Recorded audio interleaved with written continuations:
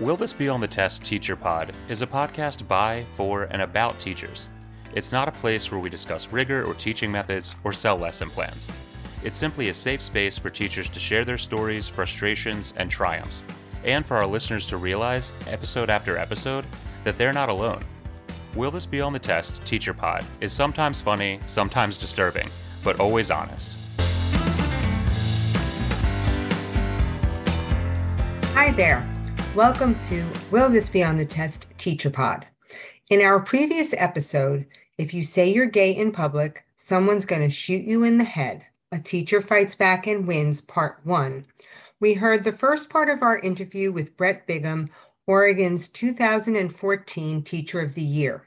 Brett was also Oregon's first openly gay Teacher of the Year. I'll be doing a brief recap of the episode now, but I urge you to give part 1, which is episode 26, a listen.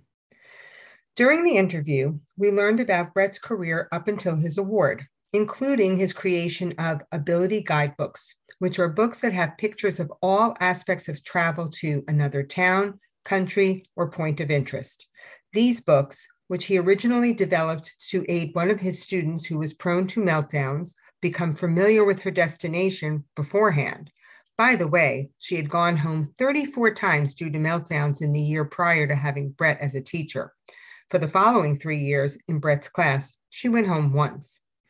These books have been translated into many languages, depict sites all over the world, and are utilized by teachers everywhere. We also learned that after receiving this well-deserved honor, when Brett made a speech and thanked his partner, he was told by his supervisor, if you say you're gay in public, someone's going to shoot you in the head, hence our title. She then proceeded to require Brett to follow a variety of rules, including not talking to anyone without her permission and, quite illegally, handing over his in- and outgoing mail to the district for approval. We heard about both the trials that Brett was subjected to by his former district and the outpouring of love and approval he received from so many. However, his district continued their vendetta.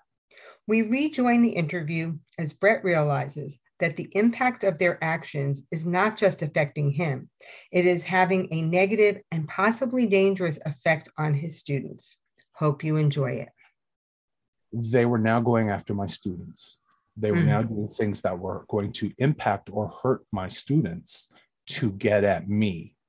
And that is when I realized, okay, it is time for me to stop playing this defensive thing of just, trying to get myself through it. And I realized I had to stand up to protect my children.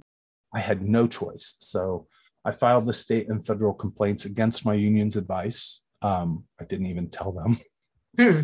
I found out later. They were okay with it. And then, we kind of went to war because once you fill out those forms, everything becomes public documents being investigated by the state. And in their usual fashion, I went through the investigation and it had been so incredibly stressful. They made it clear I was not getting my room back. And they basically offered me the same amount of money that I would have earned on my contract to just go. The union was clear. You will never make it back into your own classroom. They'll keep you at home the whole time. They will do everything they can to just make your life miserable. Take this money and walk away from your classroom. You have to do it. And I was very tired at that point. I had been fighting so long. And I decided, I got what I wanted. All of these administrators are gone. There was an election. So a bunch of the school board just got wiped out in the election. It became, my case became one of the top things that was discussed in the whole election. And so suddenly, several members of the board were replaced, but then another one couldn't take the publicity. And so she stepped down. And so suddenly there were more new board members than old. And the district was going to do this change. The superintendent was already fired. So I went ahead and accepted the money that they sent me just to kind of preserve my health. But the minute I did that, it's closed and sealed the state investigation. And I didn't realize that. And what that meant was nobody would ever officially know what happened. And the district could say what they wanted. They had 3 sets of lawyers trying to take me down. So their lawyers were perfectly happy to do whatever to make me look bad. So the head of the board went public right after the people heard about the money and said I was a liar, that the state investigation had ruled in the school district's favor. The only reason they were paying me the $146,000 was because they thought they'd spend more fighting me in court. Mm. So they went public and said all these things, which left it, again, my word against theirs. And they had made up rules. They fired me once. I got my job back. They announced they were firing me at the next board meeting. Mm-hmm. Public outcry was so loud that they canceled the meeting the day of the meeting, said we're firing them at the next board meeting for all new reasons. And then while they're doing this, they're like sending me messages. Will you please take this money? Will you please take this money? They tried to blackmail me in there, although I'm not supposed to say blackmail. Influence? They were trying to, well, they said, that they basically had told me I'd be fired if I picked up an award I'd won. And sent a letter saying if I took back my state and federal complaints against them, they'd let me go get the prize. And that was in writing. They wrote that in writing. So stupid. Idiots. But thank goodness they were mean people, but they were stupid people. Mm-hmm. And so it came down to, their word, though, against mine. And that was their plan the whole time. Just people will believe the school district, but the investigatory offices in the state saw what the district was doing and just said, this is not acceptable. They're telling the public that there was an outcome to this investigation that wasn't the outcome. Mm-hmm. And the state released the entire investigation, including the interviews of the superintendent, of my supervisors, and the general public got to see what was really going on. And it was pretty ugly. The superintendent, she wouldn't even answer questions. She got up and walked out of her interview with the state and just refused to answer. My supervisor, the lawyer, sat next to her and wouldn't let her answer any of the questions. And they did everything they could to cover it up and to keep the people from knowing what was really going on. And, I figure by the end of it all, with the 3 lawyers they had coming in and the settlement to me, and they ended up buying out the superintendent's contract when they fired her, I think they spent over $1 million to get me. Wow. That's great use of money there. So think of all the things you could get for students with $1 million. And just imagine. And the sad part is the people that work for this district, it's county. So I worked for the county at the time. So it was county level special education. We only got students that the local districts couldn't meet their needs. So the most high need students, medically fragile, all of these things going on in their lives that were so difficult. And suddenly a teacher from that system was teacher of the year, and bringing attention to programs like mine, where quite often these are the kids that are hid away from society. And so my girls are on the cover of the living section, in their prom dresses. Wow. And so my district had this chance to advocate on the most beautiful level for our students, and they messed it up so royally. That's the thing that really stands out to me about this. And Miss, you said this earlier, it's like they failed to read the room. And this was such a golden opportunity for this district to just get behind everything that you were doing and really bring so much positive attention to their district. As you said, there was so much support, and they just screwed it up so royally based on this complete nonsense idea that it was going to make them look bad because you're gay. But this is, these are people who are not, as we used to say about youth sports, they're not in it for the right reasons. In the end, they didn't care about the students. If they cared about the students, they would have used this opportunity to help the students. And they wouldn't have been targeting a teacher who so clearly was an asset to their district and an asset to the students. They didn't give a good goddamn about I think you're right. And I think this really ends up being they screwed up in 2 different ways. They screwed up for their students, and they screwed up for their district's reputation. Yes. Yeah, absolutely. Just timeline wise, when was this? Where are we in terms of years right now? Well, most often people say, when did this happen, in the 50s? So I was the 2014 Oregon State Teacher. Right. So it's all it's pretty recent history for me. Mm-hmm. But, the funny thing is that for every bad action that the district did, there was this equally beautiful and good reaction from just the world in general. Mm-hmm. The reason you've heard about me is because when I got fired, it made international news. The Daily Standard or the Daily Mail, excuse me, ran a pretty big article in the UK about it, Mm-hmm. and that kind of got picked up around the world in English-speaking areas. So suddenly, I was just this teacher in the basement special ed classroom, and then I was suddenly this representative on my state level. But being fired and then unfired and then everything else that came after that, leading all the way up to the Supreme Court eventually, what that did was create this ripple effect where suddenly my story is being covered on Russian radio, where they're not treating gay people very well. And it's running in the Singapore news, where also there's some human rights violations going on. And the story rippled across Africa, of all places. And I will probably choke up when I tell this story. I don't think I've ever made it through, but right after I got removed from my class, before I was fired, but I was removed from the class for 2 weeks first, one of my coworkers called me and said, I know you're having a really hard time, but I want you to Google your name and spell it wrong with an N and the word Nigeria. And I said, what? She said, just do it. This is going to make you feel good. So I did that. And up pops this article running in the Nigeria Times. And it's an article about me putting up a fight for my rights as a gay person and being, treated poorly. But they ran pictures from what they said was our wedding. It was actually a visit in the Capitol building with Senator Merkley, from Oregon. But they said it was our wedding. And then pictures from the Rose Festival parade of Mike and I in the car. And this is a convertible car covered with flowers. And you can see the whole city, lining the road behind us, cheering on this gay couple.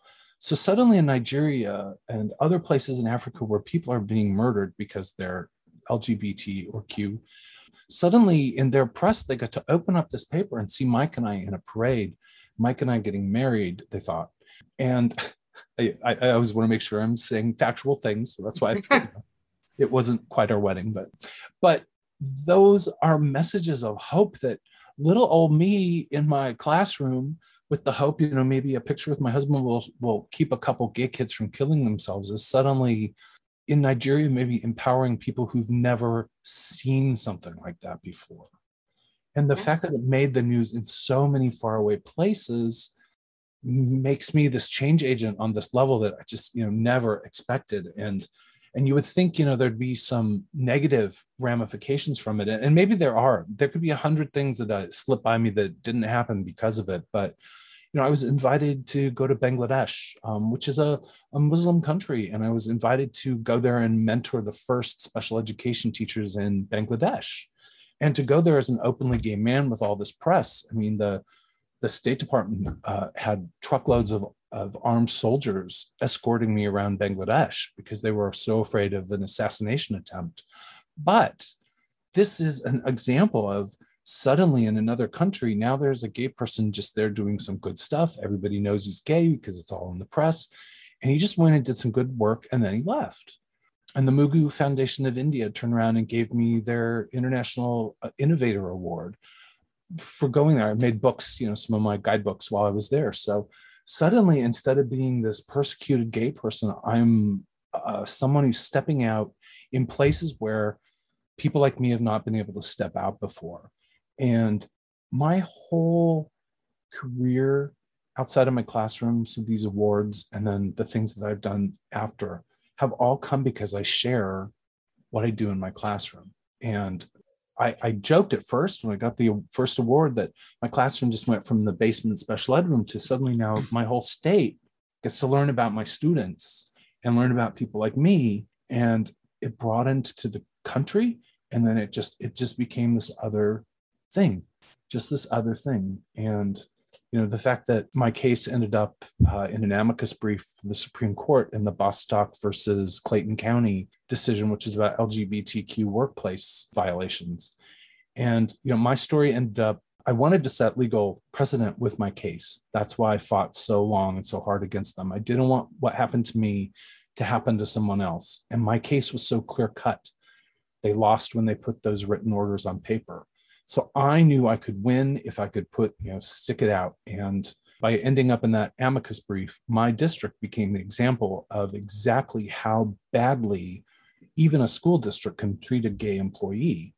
So again, their actions ended up defining exactly the kind of people I want people to watch out for and to know that they exist. And they made their own bed, and then they have to lie in that. And I look at that and I just think, well, there's a reason we're all here. I thought mine was to be a teacher. It ends up maybe I'm here because I'm a fighter. Mm-hmm. I really can't tell you, but what I can say is that every negative action on my school district's part causes positive reaction in the general world outside of where this happened. And it still impacts me to this day. I get contacted from people who know the story. I get a lot of messages. I did some tweets after the Supreme Court last year, or the year before, where I just kind of shared my story and they went viral. And I never really understood what viral meant, but 40 million people saw the tweets by the time in 2 days. And I was getting 2 to 3 messages every second, personal, private messages from people for days. And I became a lightning rod, and it's an unusual place to be. And I'm not ever sure exactly what my role is, because I don't have any other person to look at and say, oh, that's what I'm doing, because I'm doing something that I don't understand, to be honest. But you're obviously doing something right. It's amazing. So you mentioned with your old district that everybody's gone. And so did this event just kind of, I don't want to say go away, because I don't think that that's what I mean, but like your district has moved on, you have moved on, but was there ever any kind of reconciliation there? Well, there was. So there's been a couple things. There's my community, and then there's the district. So after my tweets went global or viral, that old district just got so many messages, and it was amazing to watch. It was like a wave, a tidal wave of angry people started writing that district saying what you did was not okay. And the district, mind you, it's all new people there. It's all new administration. And my union person is still there. My hero, Alan, is still there. And he has promised me over and over again that what he and I did, and what the union did, and what I did changed the district. So I can sleep at night knowing that all those people are not there at that district in the same type of power. Mind you, 2 of them that were the worst simply changed their names, and one is now the head of special education in another district very close to me here, and the other is on the HR team at one of the local universities. She's a lawyer who, sent me a letter, which I'm not supposed to call blackmail, but I can't remember the other word. It's not extortion either. It's one of those words. So they just changed their names, and they still work in the field. So it's not like they went away. They're still working their magic in other places. That's all I can imagine. Dark. Yeah, I was just going to say that. But overall, it led the district to actually, they put out a public apology right after the Supreme Court ruling. They said that they were sorry. They also, when the press asked them, well, is this what he said, this, and this happened. They read him the tweets basically. And the district didn't argue anything. They said, yeah, we won't say any of we agree those things happened basically. And that's putting words in their mouth. They were basically saying they agreed with what I said without owning it all. But let's see, that led to the Today Show coming in, and they interviewed the parents of my students. So my parents and my kids who got left out of this whole thing, it took 5 years, 6 years, but they finally got asked, how did this impact your kids? Yeah, I actually saw that article when I was, One of the moms, she called me and she told me, I don't know if I might choke up here. This is hard to talk about. But she said, I don't know if you know how important you were to these kids, because my kids, I had 3 of her children. It's a foster home for kids who are on have tracheotomies and have to use breathing machines, ventilators, and high needs, medical issues. And I've had 3 of her kids in my class. And She's like, my kids still have the pictures you drew them on their wall. And we're talking 5 and 6 years later. I had a student who was autistic and blind and terrified to be at school. And the only thing that calmed him down and made him have a good day was my voice reassuring them, hey, it's okay. I'm right here. Kid sat next to me all day, every day, crying, no fire drill, because he was so scared of fire drills. And I'm the only, I would get him calmed down and he could have a peaceful moment. And one day I was just gone. And he's this young man who's blind and he's autistic and he can't see anybody. He just has the voices and nobody's explaining to him what happened. He just lost the person that made him feel safest. Wow. So the Today Show, this is where I'm choking up. I told you it would happen. The Today Show gave my kids a chance to say it hurt them. It was important. Yeah, because I think the thing that's lost in all of this is what we were talking about earlier, and it's how it affects your kids. And I'm so glad to hear that they were given that opportunity to talk about that. Mm-hmm.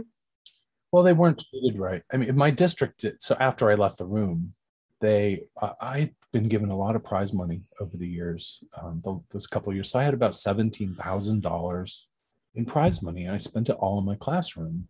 And when they kicked me out, they went down to my room and they took everything that I had purchased and put it in the hallway with the free sign.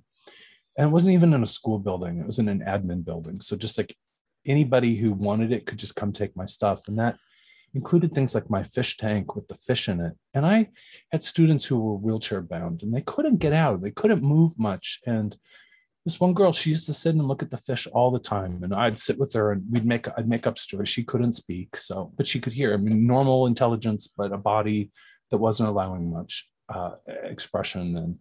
And we'd sit there and I'd make up stories about the fish, like if they were like swimming around and be like, oh, bluefish is really mad at orangefish today. And I just make up these like ridiculous stories. Oh, you ate my worm, whatever.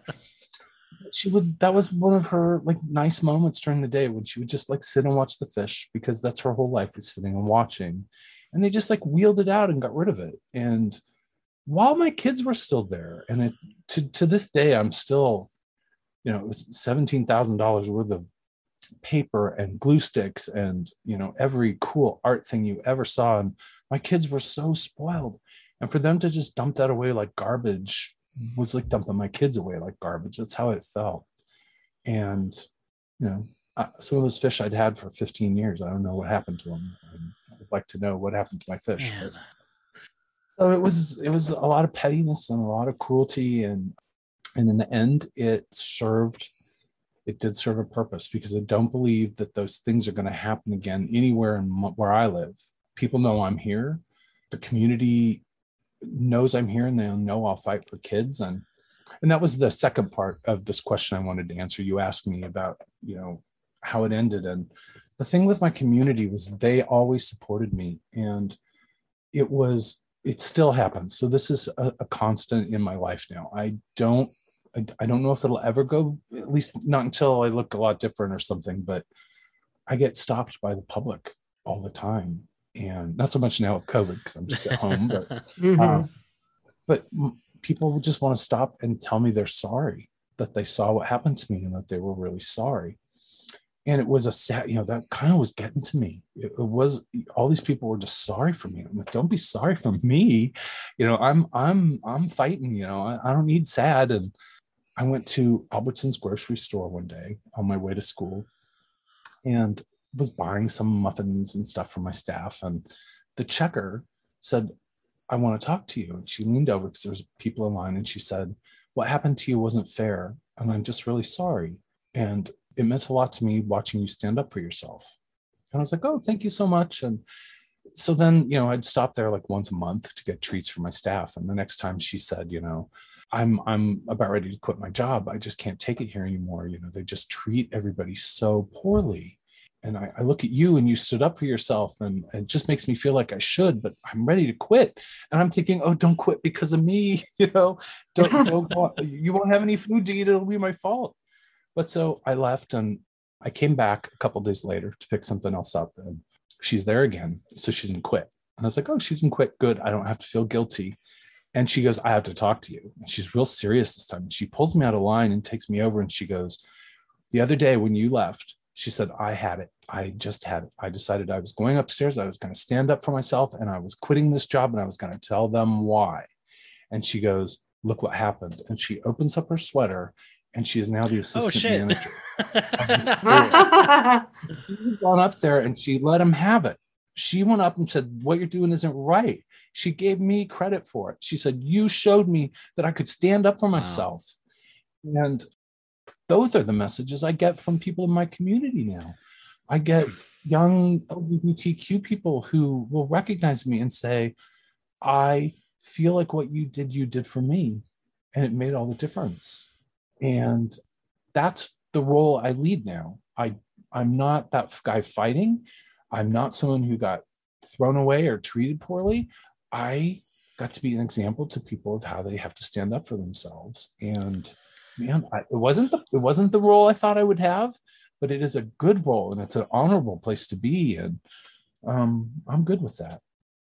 I'm listening to your story and I'm thinking about how I might have reacted to those things and probably the stupid things that I would have done and said in response to these things that happened to you. And I think it's really a testament to your character, the way that you hung in there and fought for yourself, but also maintaining the integrity of someone who has a job to do and has kids to protect. I think a lot of people would have handled that situation a lot more, what's the word I'm looking for? Impulsively, I guess, like, if that makes any sense. Well, as a gay male teaching, we have a second set of rules in the classroom. And, it's not something we talk about a lot, but there just simply are. They're things I do to keep my students and myself really safe that other teachers don't have to think about.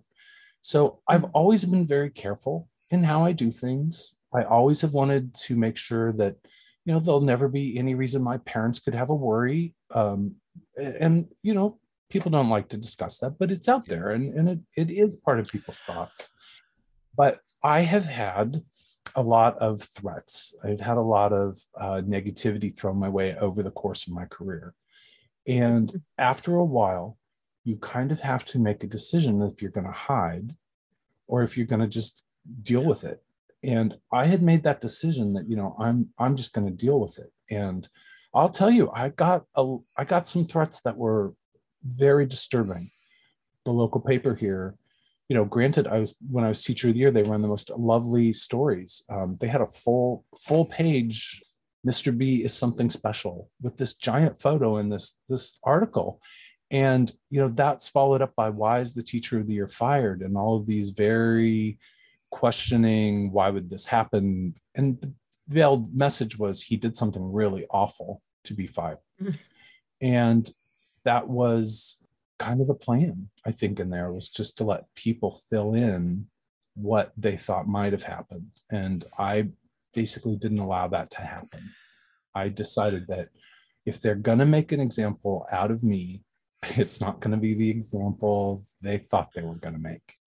So now here we are. It's, the Supreme Court decision comes down in 2020.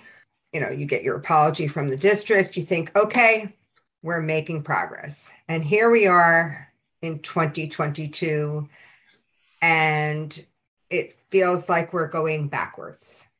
We are not going backwards because you're going to have people like me kicking and screaming the whole way. But here's the thing. And people, we look at politics and we look at current politics through our own viewfinder of our own experiences, but this is nothing new.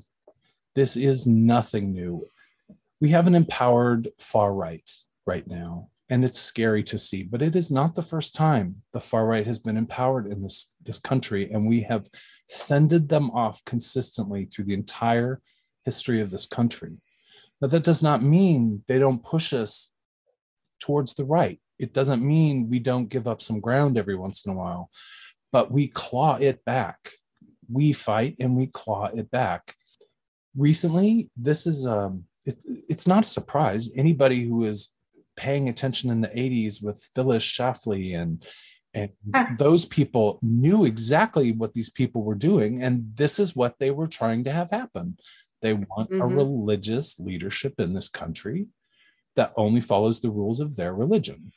And we all know people like that in our own communities. I grew up in an extremely religious community, singing in a choir. I was the gay boy, the tall gay boy in the very middle, with all of these very religious people around me who all sang in their church choirs. And all they did was talk about how each other was going to hell because the Mormons and the Catholics and everybody else couldn't get along. And the only thing I think they agreed on was that I was going to hell first. And they were But it's no different. It's the same thing that we always go through. The difference right now, though, is that the rich have taken over so much of the media and are able to propagandize the television and the internet, and that's what they're doing. Well, that's the other difference too. Is in the past you didn't have the internet, you didn't have social media. 24-hour news cycle. You didn't have, you tweet out something and it's out there for everyone within seconds. It just moves quicker, and I find it very, scary. It's terrifying, but our message is moving just as quickly. My message moves just as quickly as those hate messages. So it's a matter of countering those things. And here's I've talked with my husband because he's pretty distraught about some of this. And I say it's a pendulum, and it swings and it swings. And bless President Obama. He's a lovely man. He was incredibly kind to me. The White House was incredibly supportive of me during all my issues. And I mean, I was getting calls in my classroom from the White House. The president asked us to call and see if you're doing okay today. Wow. So the White House was extremely kind to me. And I'll say right now, President Obama was much too centrist for my liking. He was not as, people are like, oh, the left has taken over with President Obama. He was very much in the center, a lovely man, but his being a Black man, I think, counted as that swing to the left when it shouldn't have. And now we have an opposite swing to the right, and it's a very powerful one, but it's going to swing back to the left, and they went too far. And that's what always happens with the religious right. If you give them 1 mile, they take 10, and then they define themselves, and then people walk away from them. And that's what we're going to see, I think. But I'm happy to hear, and it's kind of like what you said before, you're that calming presence, and I'm very grateful to hear what you're saying, because it does make sense. It is a pendulum, and it will even out in the end, but it's hard to see that right now because it just seems so bad. This is my personal experience of kind of how bad I'm not going to talk in a lot of detail here. I've kind of been asked not to, but the threats against me were so strong that during the inauguration, the FBI had advised us to be out of our home. So we were staying in a hotel. There was a police officer at my mother's house during the inauguration. And here's the deal. Wow. Those people want to scare you so much that you shut up and you do what you're told. And their whole shtick is high school bully, junior high school bully. And if you don't stand up to them, then they just stand a little taller, and they stand a little taller.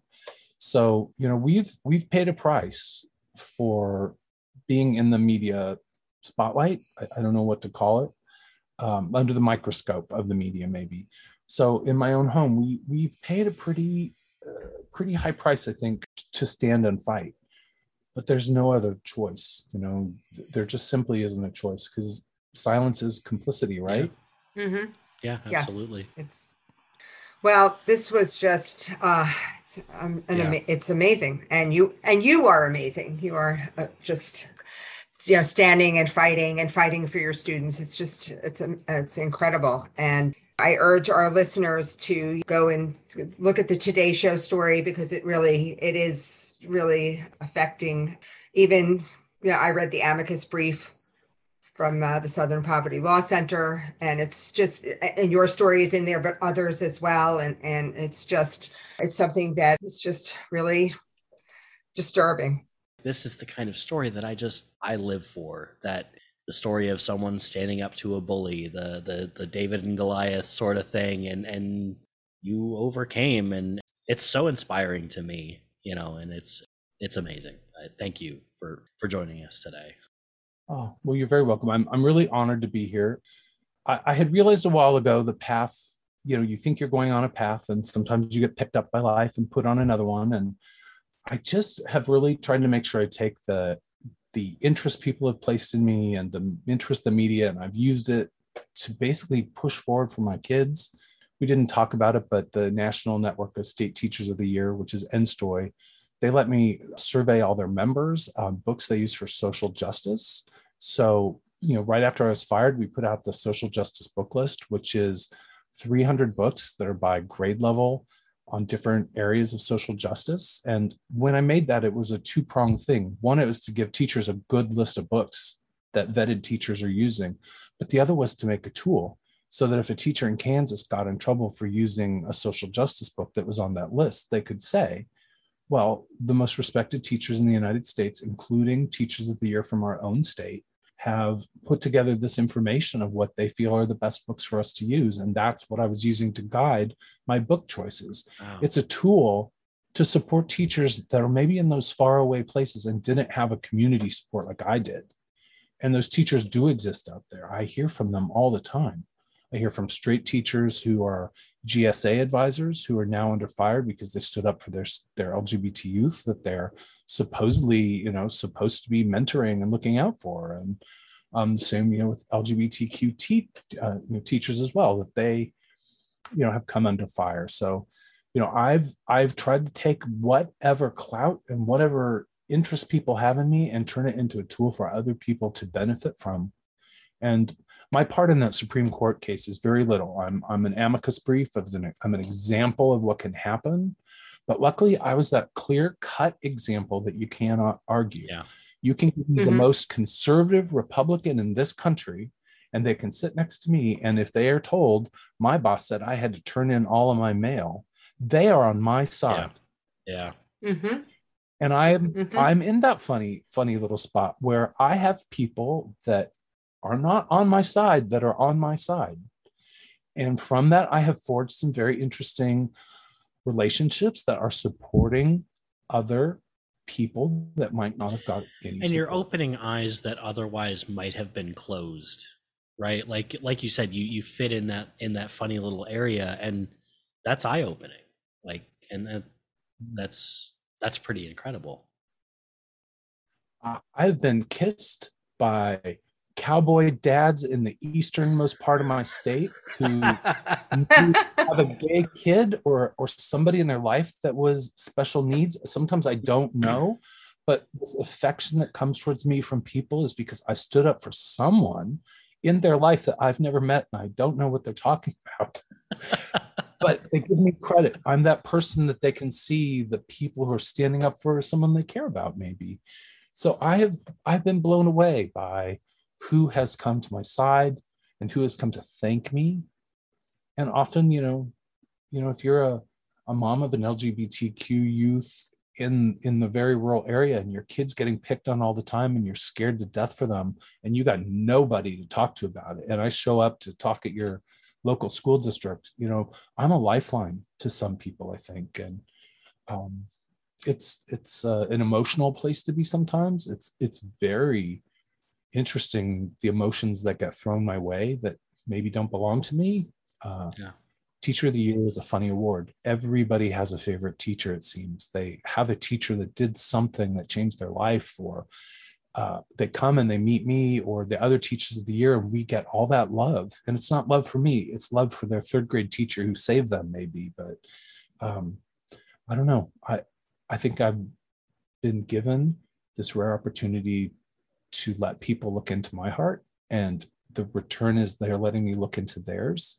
And I think it's moved people forward, at least in my circle, and maybe for a lot of teachers out there who are trying to figure out how to support kids in their classroom, be they kids with special needs or LGBTQ youth. It's interesting because teachers are struggling so much right now between shortages and pandemic and everything else. And, to listen to you take such a positive take on this? I mean, you've been through hell and back, and yet, you are focused on the benefit of what transpired because of that.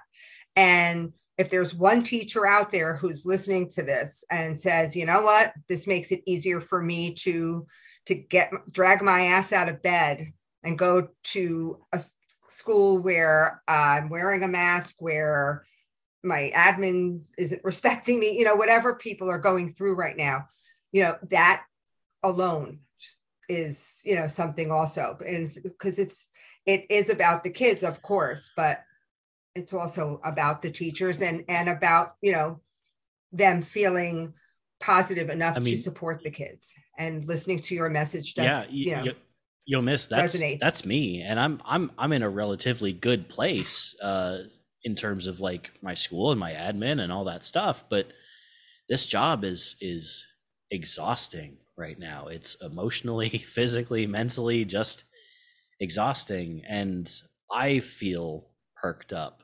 I feel like, man, I need to do better. I need to be more positive. I need to, like, just from hearing all this, and I have you to thank for that, Brett. Like, that's, Well, all right. I came out of this with a couple different lessons I could teach. And, I guess I've always been that, my glass is kind of half full, or really I'm more like, oh, there's still half a glass left. I get all excited, so, like I said, I know the district had a plan for me, and the plan was to like just crush me and leave me a little broken whatever on the side of the road. And I decided that I'm the one who defines my life. I'm the one who is going to understand my own impact, and it won't be what someone else is choosing for me. And I do hear from a lot of LGBTQ teachers. You met me on Reddit because I was, I listen and I pay attention. And when I see teachers struggling, I send, information for help. I offer curriculum that I've made, whatever I can do to support these other teachers.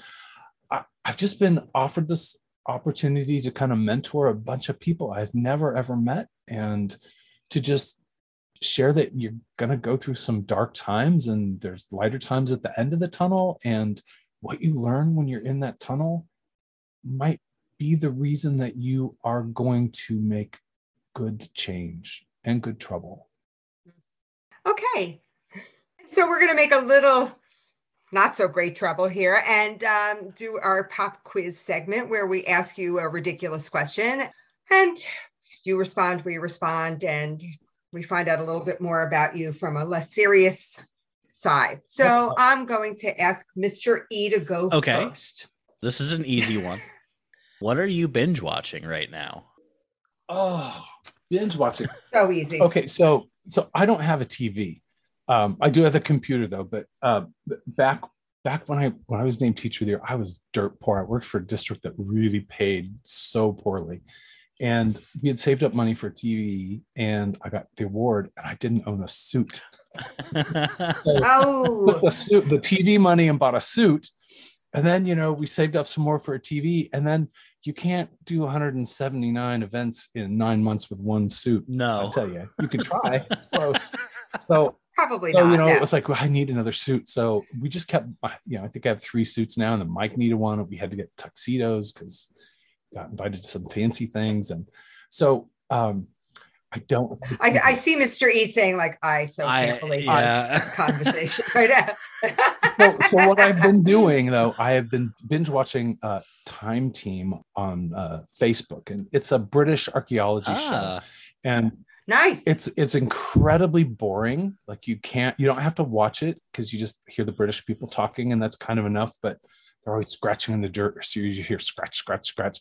So Mike's comment is, so what are you going to watch to see him scratching in the dirt? Scratch, scratch, scratch. So that's what I binge watch. But I'll tell you, I think I've seen all 19 seasons now, and I'm kind of watching some of them for like the second time. Wow. They're all exactly the same, and I can't even tell. It sounds so soothing. Scratch, scratch, scratch. It is. I find it fascinating, and it's, a lot of archaeology, which is always fun. That is cool. Yo, Miss? Yes, that is. Well, we are binge watching a couple of things. As I've mentioned in the past, I'm a big, British mystery person. I find it very soothing to, watch them solve the crime and, not beat anybody up or whatever. So we're watching something called the Brokenwood Mysteries, which is a light detective series from New Zealand. We also, this is from your neck of the woods, Mr. E. We started the 4th season of Ozark yesterday. Yeah. And we watched one episode, and we will continue because we've watched, the other 3 seasons. But after one episode, both Mr. and I were like, we can't watch anymore today because this is so disturbing, So we have to kind of take it slow. But so that's what we're doing. And you, Mr. E, what are you binge watching? I just finished binge watching the Netflix Lost in Space series. How was that? I love it. They just kind of wrapped it up, went for 4 seasons, and it's just good. It's just got some great characters, some good drama, some I love it. Okay, so my question is, and I don't know if you know this, but is it the same characters that were on the original Lost in Space? Yeah. Yeah. Oh my God. It's the Robinsons. Yeah. Will Robinson, danger. Oh it's my God. Great. My youth. It's so good. You should check it out. Okay. I do have Netflix. We just never really use it. We thought we canceled it. And then recently we realized, oh no, we've been paying for Netflix for 2 years that we thought. Oh no. But I loved Lost in Space was that it came on TV right after Gilligan's Island when I was a kid. Yes. We're right around the same age. So yeah, absolutely. It was we totally are. Yeah. No, not you. Go away, youngster. Oh my gosh. If your listeners are on the Teacher Pay Teacher, I have a free kit to make a space station where you have to design, what kind of plants are you going to use in your space station? These kind of plants make oxygen 24 hours a day. These only make oxygen when it's dark or light out. Got all these little maps and things you have to do. So it's a free space station kit. Anyone can have. I'm on Teachers Pay Teachers for tutoring stuff, so I'm going to go check that out. Absolutely. Oh yeah, I put a lot of free hands-on stuff and I do a lot of environmental posters because I'm like, well, I'll give them away free and then people will use them and teach the environment. So I've given about 80,000 pieces of curriculum away on there in 5 years. Nice. Yeah. Good job. All right. Well, I'm changing my question because mine was more of a schooly question and I don't feel like asking that. So in honor of the nor'easter that we had this weekend, what is your favorite snow day activity, or what would you envision as your favorite snow day? Am I first? Sure. You are, because you are our esteemed guest. So we don't get snow all that often here in Portland. If we're lucky if we get one a year. Sometimes we go 3 years without any. But I live on a corner lot, and my yard is very. It's got little stone walls and little stone staircases and some fairy houses built in the walls, and it is planted like nobody's business. So it's pretty cute little yard. Mm-hmm. And in the winter, when we get snow, I like to go out and shovel the snow on my sidewalk, but I do it in like a twisty path. So it kind of snakes around the whole, because it's a corner. All my neighbors, they have to do 50 yards or 50 feet of snow, but I have the whole corner too. So it's like 150. Mm-hmm, so I do this like twisty little snow path all through it. And it drives Mike absolutely crazy. He thinks a path in the snow should be a straight line. Mm-hmm. There should be no deviations in that. And he sounds like my dad. I put in my funny little paths, and then I see Mike looking at the window, just this look like, oh, how could you do this to me? That's my favorite snow activity, is making my little twisty path. And I see Mr. here. He's like contemplating, like, maybe I should try that next time in our driveway. Make it more fun and interesting. Mr. E, what is your favorite snow day? I lived in New York, near Kingston, from about 6 to 11. And we had a lot of snow days, And some of those snow days, I would leave the house with my sled at like 7 a.m. and I would not come home until dark because we were sledding down the infamous, the kids called it Killer Hill. It was supposed to be this like huge hill. There was like an urban legend that some kid tried to go down it in the summer on a skateboard and died. Like, yeah. Wow. But we would just 12-hour days of just sledding down that hill and hauling your sled all the way back up, and like it, amazing day, like the pinnacle snow day. And now I have kids, and we don't get so much snow here, but we still have some good snow days. And I'll tell you what, pelting your own offspring in the face with a snowball is just the most satisfying thing. It's great. Oh, no, actually pelting your spouse is far more satisfying. Well, and then my daughter saying. And then my daughter takes a snowball and shoves it down the back of my pants, and that's great. And that's payback if you pelted her in the face. I opened myself up for it. The best thing is to throw snowballs to your dog and watch her catch them. Yes. She tries so hard to catch. Snow. It's great. She tries so hard, and she's like waiting, like, okay, throw another. So for me, I mean, my snow days have changed since my kids grew up. So yesterday's snow day involved me not getting out of pajamas all day and binge watching and having a Bloody Mary later in the day and all that. But my favorite snow days were when my kids were younger, because our house is on a very small hill. I mean, it's an incline. It's not even a hill. But to little kids, this was the hill that they could go on to sled.